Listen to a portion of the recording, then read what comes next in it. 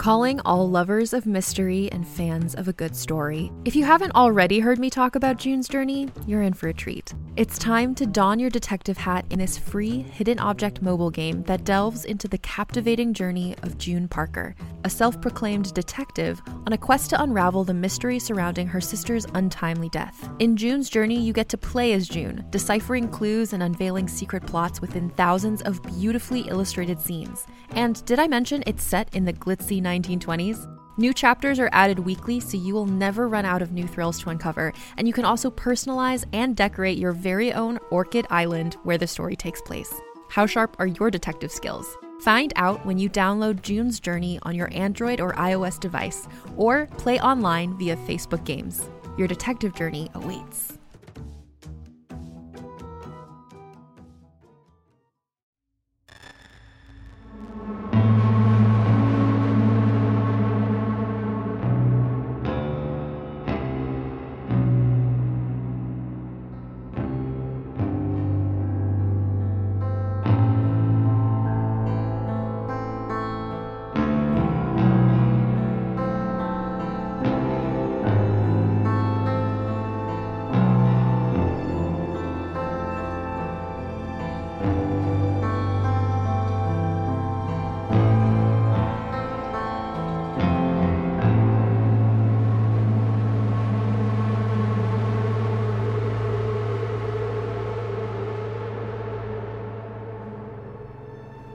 Hello. It's been a while, hasn't it? Welcome to this very special bonus episode of Shadows at the Door, the podcast. I'm your host, Mark Nixon, and as Dave and Alt and I will discuss in the second half of this episode, there are updates regarding the future of this podcast we need to share. Needless to say, the response you've given our first season is nothing short of astronomical. As such, please accept this short production of a classic M.R. James story as thanks for your continued support. Do join us after the production for the aforementioned updates, as well as a discussion on folklore, churchyards, and benedictions. But for now, we proudly present our production of There Was a Man Dwelt by a Churchyard.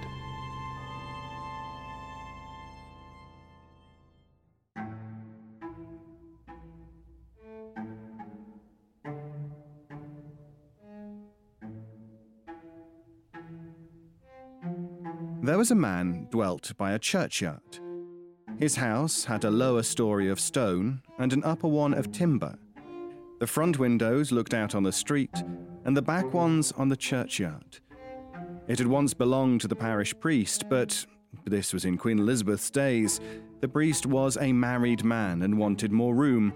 Besides, his wife disliked seeing the churchyard at night out of her bedroom window. She said she saw... But never mind what she said. Anyhow, she gave her husband no peace till he agreed to move into a larger house in the village street, and the old one was taken by John Poole, who was a widower and lived there alone. He was an elderly man who kept very much to himself, and people said he was something of a miser. It was very likely true. He was morbid in other ways, certainly. In those days it was common to bury people at night and by torchlight, and it was noticed that whenever a funeral was toward, John Poole was always at his window, either on the ground floor or upstairs, according as he could get the better view from one or the other. There came a night when an old woman was to be buried. She was fairly well-to-do, but she was not liked in the place. The usual thing was said of her that she was no Christian, and that on such nights as Midsummer Eve and All Hallows, she was not to be found in her house. She was red-eyed and dreadful to look at, and no beggar ever knocked at her door. Yet when she died, she left a purse of money to the church. There was no storm on the night of her burial. It was fair and calm. But there was some difficulty about getting bearers and men to carry the torches, in spite of the fact that she had left larger fees than common for such as did that work. She was buried in woolen, without a coffin. No one was there but those who were actually needed, and John Poole, watching from his window. Just before the grave was filled in, the parson stooped down and cast something upon the body, something that clinked, and in a low voice he said words that sounded like, thy money perish with thee." Then he walked quickly away, and so did the other men, leaving only one torchbearer to light the sexton and his boy while they shoveled the earth in. They made no very neat job of it, and next day, which was a Sunday, the churchgoers were rather sharp with the sexton, saying it was the untidiest grave in the yard. And indeed, when he came to look at it himself, he thought it was worse than he had left it. Meanwhile, John Poole went about with a curious air, half exulting, as it were, and half nervous. More than once he spent an evening at the inn, which was clean contrary to his usual habit, and to those who fell into talk with him there, he hinted that he had come into a little bit of money and was looking out for a somewhat better house. "Well, I don't wonder," said the smith one night. "I shouldn't care for that place of yours. I should be fancying things all night." The landlord asked him what sort of things. "Well, maybe somebody climbing up to the chamber window or like of that," said the smith. "I don't know. Old Mother Wilkins that was buried a week ago today, eh?" "Come, I think you might consider a person's feelings," said the landlord. "It ain't so pleasant for Master Poole, is it now?" "Master Poole don't mind," said the smith. "He's been there long enough to know. I only says it wouldn't be my choice. What with the passing bell and the torches when there's a burial, and all them graves lying so quiet when there's nobody about. Only they say there's lights. Don't you never see no lights, Master Poole?" "No, I don't never see no lights," said Master Poole sulkily, and called for another drink and went home late. That night, as he lay in his bed upstairs, a moaning wind began to play about the house, and he could not go to sleep. He got up and crossed the room to a little cupboard in the wall. He took out of it something that clinked and put it in the breast of his bedgown. Then he went to the window and looked out into the churchyard. Have you ever seen an old brass in a church with the figure of a person in the shroud? It is bunched together at the top of the head in a curious way. Something like that was sticking up out of the earth in a spot of the churchyard which John Poole knew very well. He darted into his bed and lay there very still indeed.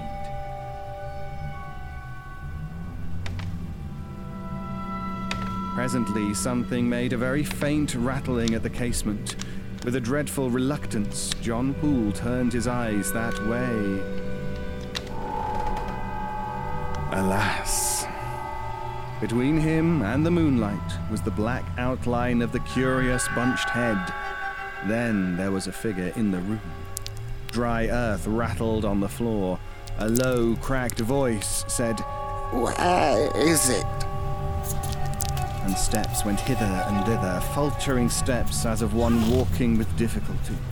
It could be seen now and again peering into corners, stooping to look under chairs. Finally, it could be heard fumbling at the doors of the cupboard in the wall, throwing them open. There was a scratching of long nails on the empty shelves. The figure whipped round, stood for an instant at the side of the bed, raised its arms, and with a hoarse scream of, "You've got it!" And that was There Was a Man Dwelt by a Churchyard by M.R. James, read by David Alt, who joins me right now. Hello, David. Hello, Mark. What's going on? This isn't season 1. This isn't season 2. What on earth is going on? It's it's somewhat in between. This is a little bonus thank you episode. A mid-season bonus episode. Yeah, it's that little thank you to everyone who's been supportive of the show in many ways, whether they've left reviews or recommended our podcast to a friend, or listened to the podcast twice to improve the statistics, or indeed, if they have been in a position enough, they have put the hand in the pocket and given us a cup of Earl Grey, or a few cups in some cases. Our cup overfloweth. Indeed it does. Yes, it is a huge thank you to everyone who has supported the podcast, as Mark says. So this is our little, it's a short extra bonus for you to keep you tied over until the beginning of the second series of Shadows at the Door, the podcast. But more on that story later. We now go to the world, which is currently on fire. This is fine. So it's an interesting little story, is that? The man dwelt by a churchyard. I like your choice of the word interesting. It's one of those very British words which says, what the hell was that? It's a really short story, and it's rather tongue-in-cheek.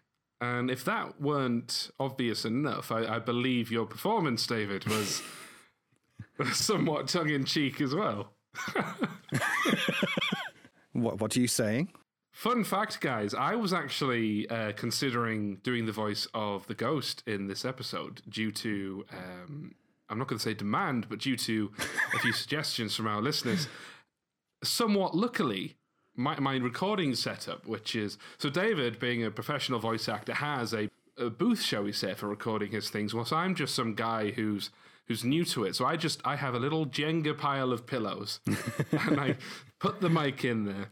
But I was getting a lot of white noise on a few different occasions, so I don't know if I need a new mic or something. But also, David's done a good little...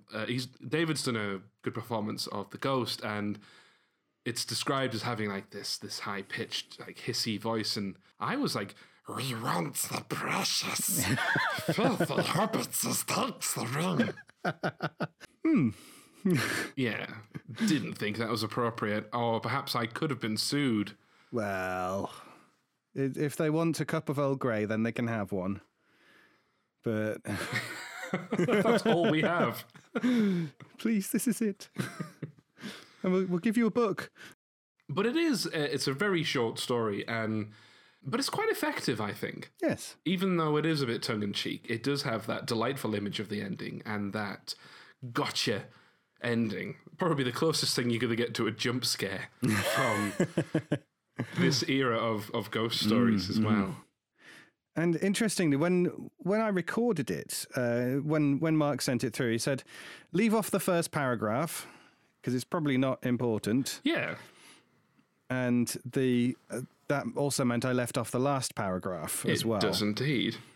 So I did ask David to skip the first and last paragraph. And a lot of Monty's stories, there is a lot of, academic preamble, and frankly, just for the sake of a juicy story, we just thought we would make that... I thought I'd make that decision to trim it at both ends. And the reason why there is this preamble at the beginning and a little bit of explanation at the end is the title actually comes from a man you may have heard of called William Shakespeare. No, who's he? Some guy, some poet. So it comes from The Winter's Tale, and it comes from a character that begins to tell a story that they promise us is full of sprites and goblins, and they start by saying, there was a man dwelt by a churchyard, but that character is interrupted before they can tell any more. And in the first... but he does say, I will tell it softly, yond crickets shall not hear it. Come on then, and give to me in mine ear.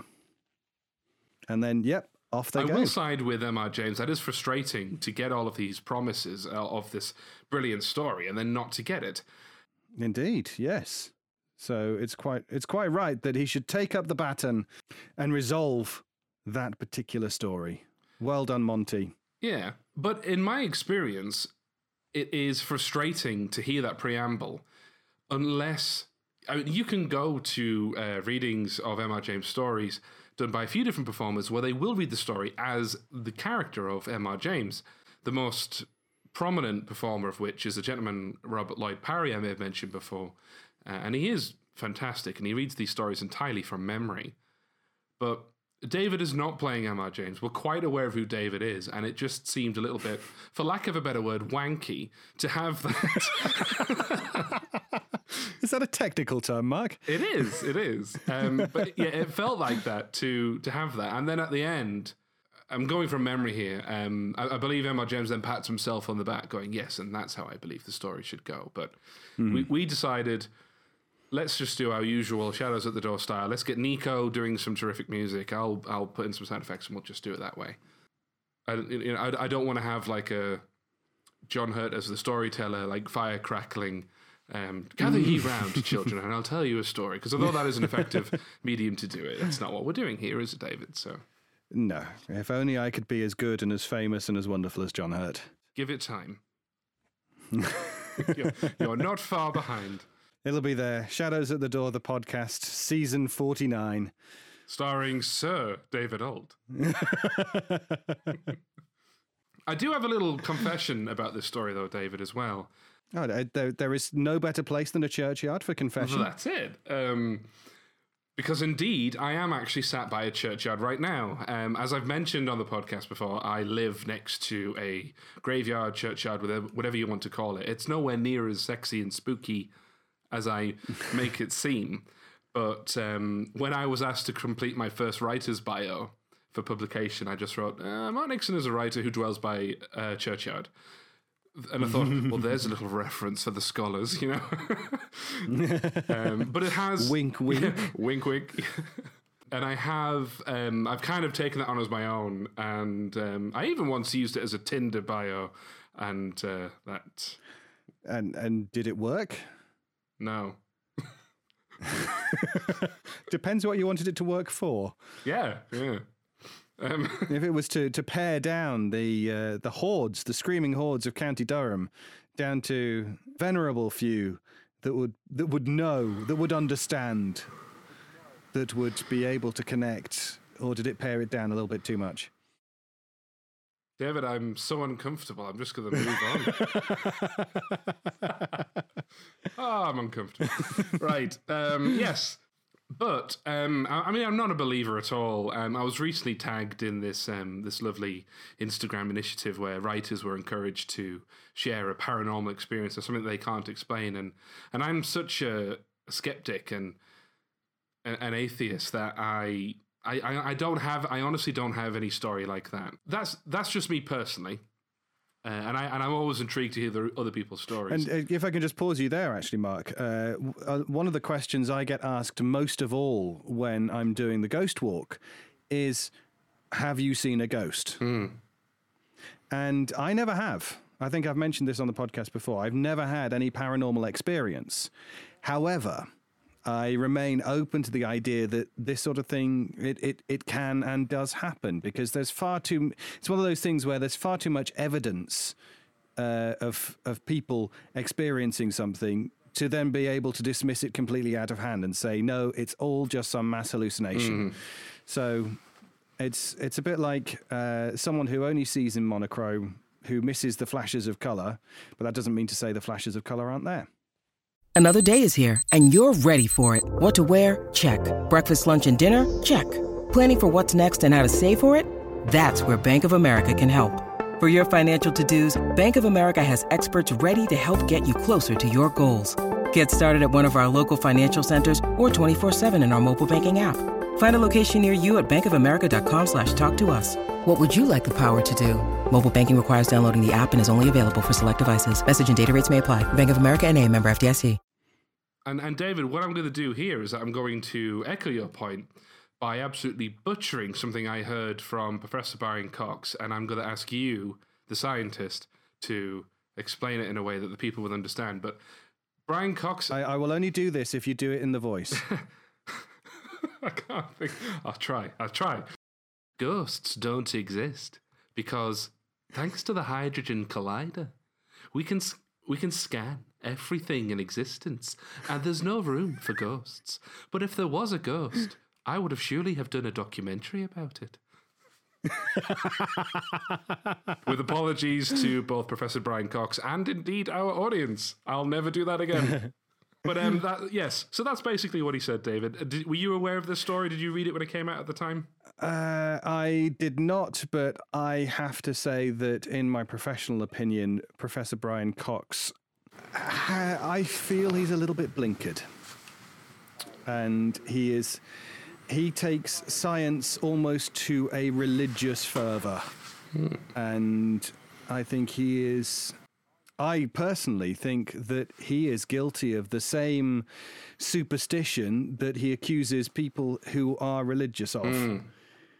If it can't be explained by science, then it can't be real. Well, that's a religion. That's a dogma. I do love the idea of things that we can't explain. I know you haven't read the book, David, but I don't know if you saw Bird Box on Netflix, which To Be a Book Wanker. I didn't, not yet. You haven't seen it yet? I have been told. Well, I mean, this isn't so much of a spoiler to tell you this because it explains the premise, but To Be a Book Wanker, the book it really is so much better than the film, but I also think there were some elements that were in filmable. But I think Josh Malerman, when he was being interviewed talking about writing Bird Box, he had said, if you try and imagine infinity, really try and imagine it, you can't. And in this Lovecraftian way, when you try and imagine it, you can almost go insane. And he said, what if infinity was sat on the swing in your garden and you looked out the window? What would happen to you then? The idea of the unexplained is absolutely fascinating. But on the subject of the unexplained and somewhat religious things, I do have a fascination with religious relics, buildings, even folklore. You know, I rarely, if I'm near one, I will often visit a church and have a look inside, and that's not in a way where I go in as a religious person, because as I've said before, I'm an atheist, and I'm not going in there to sneer or anything like that. I just enjoy the history of it, and to me, I really enjoy hearing the folklore of an area. And certainly up in this part of the world, in northern England and County Durham and North Yorkshire, there are a lot of older churches. I was up in sort of Barnard Castle way, and round there you've got a couple of 13th century abbeys just sort of lying around. Fountains Abbey just down the road from me is 12th, 13th century, something like that. I feel there's a lot more up here than there is down south. So we did promise that we would start doing recommendations on the podcast, and I guess this episode's book recommendation is going to come early, because since David and I last recorded, I have been devouring a book called A Treasury of British Folklore, which is written by D.D. Cheney, who I have known on Twitter for quite a long time, and her book is just absolutely fantastic. For example, one delightful bit of, and I believe this is Northern English folklore, is there was such a thing as a corpse road. So when somebody died, their body was being taken to the church, it was considered unlucky to take it along public roads. So they actually had areas of land devoted purely for taking bodies to the churchyard, and these would become corpse roads.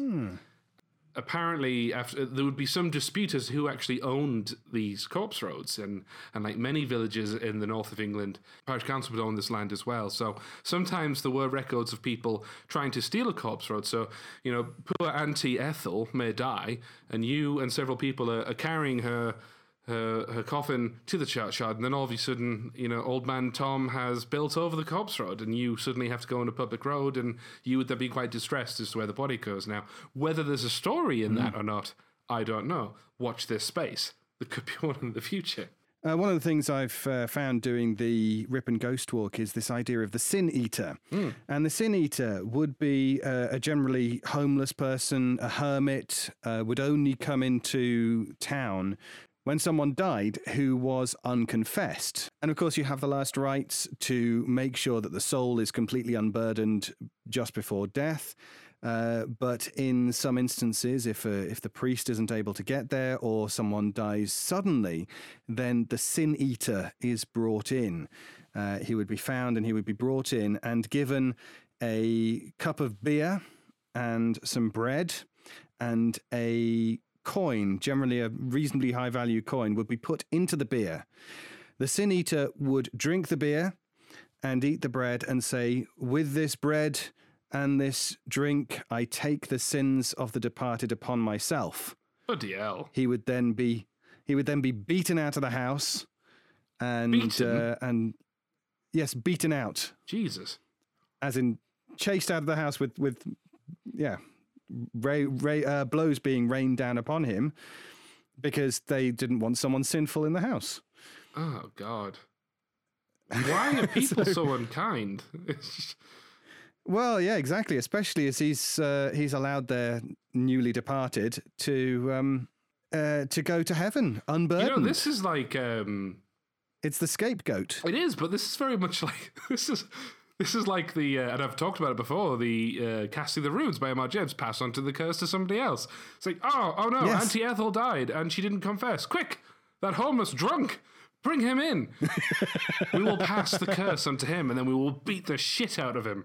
And just... Yep, pretty oh, much. my goodness. Oh. Yep. Oh, well. So that's a little nugget for you there. Oh. David, I was hoping for, like, cute folklore. Like... like if a magpie taps on your window, I think it means somebody is going to die before New Year's Day. Hooray, cute. Yeah.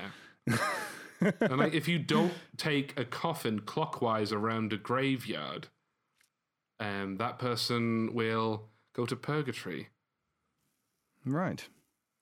Well, one thing I do want to mention, seeing as you've given your book recommendation, I'm going to give a slightly different book recommendation because I have in the past been a Christian, not anymore, but one of the particular writers, one of the poets that really did some amazing work and some really beautiful poems for all occasions is an Irishman by the name of John O'Donoghue, who is sadly not with us anymore. But he wrote a number of books, and one of which is called Benedictus, and it's full of the most beautiful imagery that I've come across within a religious Celtic setting. And one of them that I remembered is quite a useful one for this point. It's called On Passing a Graveyard by John O'Donoghue, and I thought I would just read it here, and it is a benediction for those people who have passed on. May perpetual light shine upon the faces of all who rest here. May the lives they lived unfold further in spirit. May all their past travail find ease in the kindness of clay. May the remembering earth mind every memory they brought. May the rains from the heavens fall gently upon them. May the wildflowers and grasses whisper their wishes into light. May we revere the village of presence in the stillness of this silent field. That was beautiful. So that's John O'Donoghue, and the book that came from is entitled Benedictus. Oh, thank you for sharing that, David. Not a problem. However, I used to, when Charlie Brooker used to work for The Guardian, Charlie Brooker, a lot of you may know as being one of the main man behind Black Mirror. Mm-hmm. He said one of his favourite things to do if he was ever, with someone he didn't know that well, if they ever passed a graveyard, he would say, see there, Sherlock Holmes is buried there. Oh. Disgraceful. Yes. So, David, I think before you teased listeners by talking about season 2, I was under the impression we hadn't said anything yet. We haven't. Yes. Well, I guess what I'm saying is there anything that we would like to say about that, perhaps? I mean, there will be more extra content coming as a thank you to everyone for season 1, but I think what David may have been alluding to, and I do apologise for speaking for you, David, is I think... No, not a problem. I think because people have been so generous, I think the question of doing season 2 is not so much a if, but a when. Mm-hmm, indeed. Because at the time of recording, I believe we're at 94% for Ko-fi donations. Hooray. Thank you ever so much, everyone who has donated to Ko-fi. But the generosity has just been humbling. It's been absolutely remarkable. And to paraphrase Professor Elemental, I'm bathing in Earl Grey. I'm really that keen. So I think it's a matter of when we're going to secure that. Now, this target that we set covers the very base cost of season 2, so we can very much put out a short season like we did season 1. I think, as we discussed in the Q&A, we have learned some things from season 1. I think putting it out weekly when we were still on the tail end of production, I dare say... I personally Not burnt even just out. the tail end sometimes. Yeah. Shut up, David. I'm trying to look professional. But I think it's fair to say I burnt out when we finished, and I had like 2 months I didn't write a word, which some writers will be horrified to hear. It's something. It's like a muscle you have to exercise every day. But certainly there's mental health to consider as well. But I think we would learn from that. But these are the very basic costs. So that's literally things like keeping the website up, helping us pay for sound effects, and indeed the music, which, Nico is the, as we've said before, he's the Jeremy Dyson of this, but in which he was a member of the League of Gentlemen, but you never saw him. Yeah, so, but the very basic cost of giving you a very similar experience to what you had with season 1, albeit with perhaps some fine tuning, and we've received some amazing feedback from the Q&A session that we, in the lead up to that Q&A session. If that generosity is sustained in any shape or form, that will allow us to do the things that we said that would be nice to do, bringing on longer episodes, more voice actors, and perhaps even adapting work that isn't in the public realm as well, for those stories, where of course there would be royalties to pay and such. So just thank you from the bottom of our spooky hearts. Thank you so much, and watch this space. There will be some extra content, and before long, a season 2. Indeed so. And for everyone that has asked about the drunk ghost stories, they will arrive. They will. Yes. We'll just have to decide who is going to be the victim first and who's going to be the sitter. More content will be coming your way as and when. And if you have any suggestions as to non-public domain works that you would like to see adapted, or if there's any short stories that you'd like me to record and somehow get Mark to be able to put some sound effects behind, so the wackier the better, but nice quiet horror, please. Thank you very much. Then please do let us know and get in touch with us through all of the usual channels. Otherwise, please do keep all of the reviews coming. It's really wonderful to get 5-star reviews. Just a hint there. Don't worry about it. We honestly, we really do value the reviews, because they really are helping us get noticed. Yeah, it's so nice if anyone takes the time to publicly share their thoughts about us. Absolutely, yeah. And I really hope you've enjoyed this shorter bonus episode, which was really just a massive thank you from David and I. So I hope it has accomplished its goal. Indeed. And I'd like to finish with another benediction, if I may. I think that's a good idea. Okay. So again, this is from John O'Donoghue, Echoes of Memory. On the day when the weight deadens on your shoulders and you stumble, may the clay dance to balance you.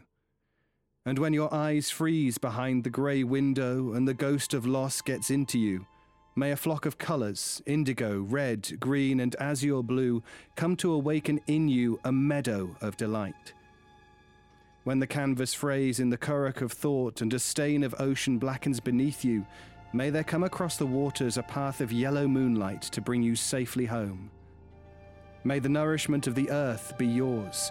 May the clarity of light be yours. May the fluency of the ocean be yours. May the protection of the ancestors be yours. And so may a slow wind work these words of love around you, an invisible cloak to mind your life. You've been listening to a Shadows at the Door production. Story by M.R. James. Performances by David Alt. Music by Nico Vertesi. Editing by Mark Nixon. Copyright held by Shadows at the Door Publishing. If you enjoyed this production, please consider leaving a review wherever you listen to podcasts. And we'll see you very soon.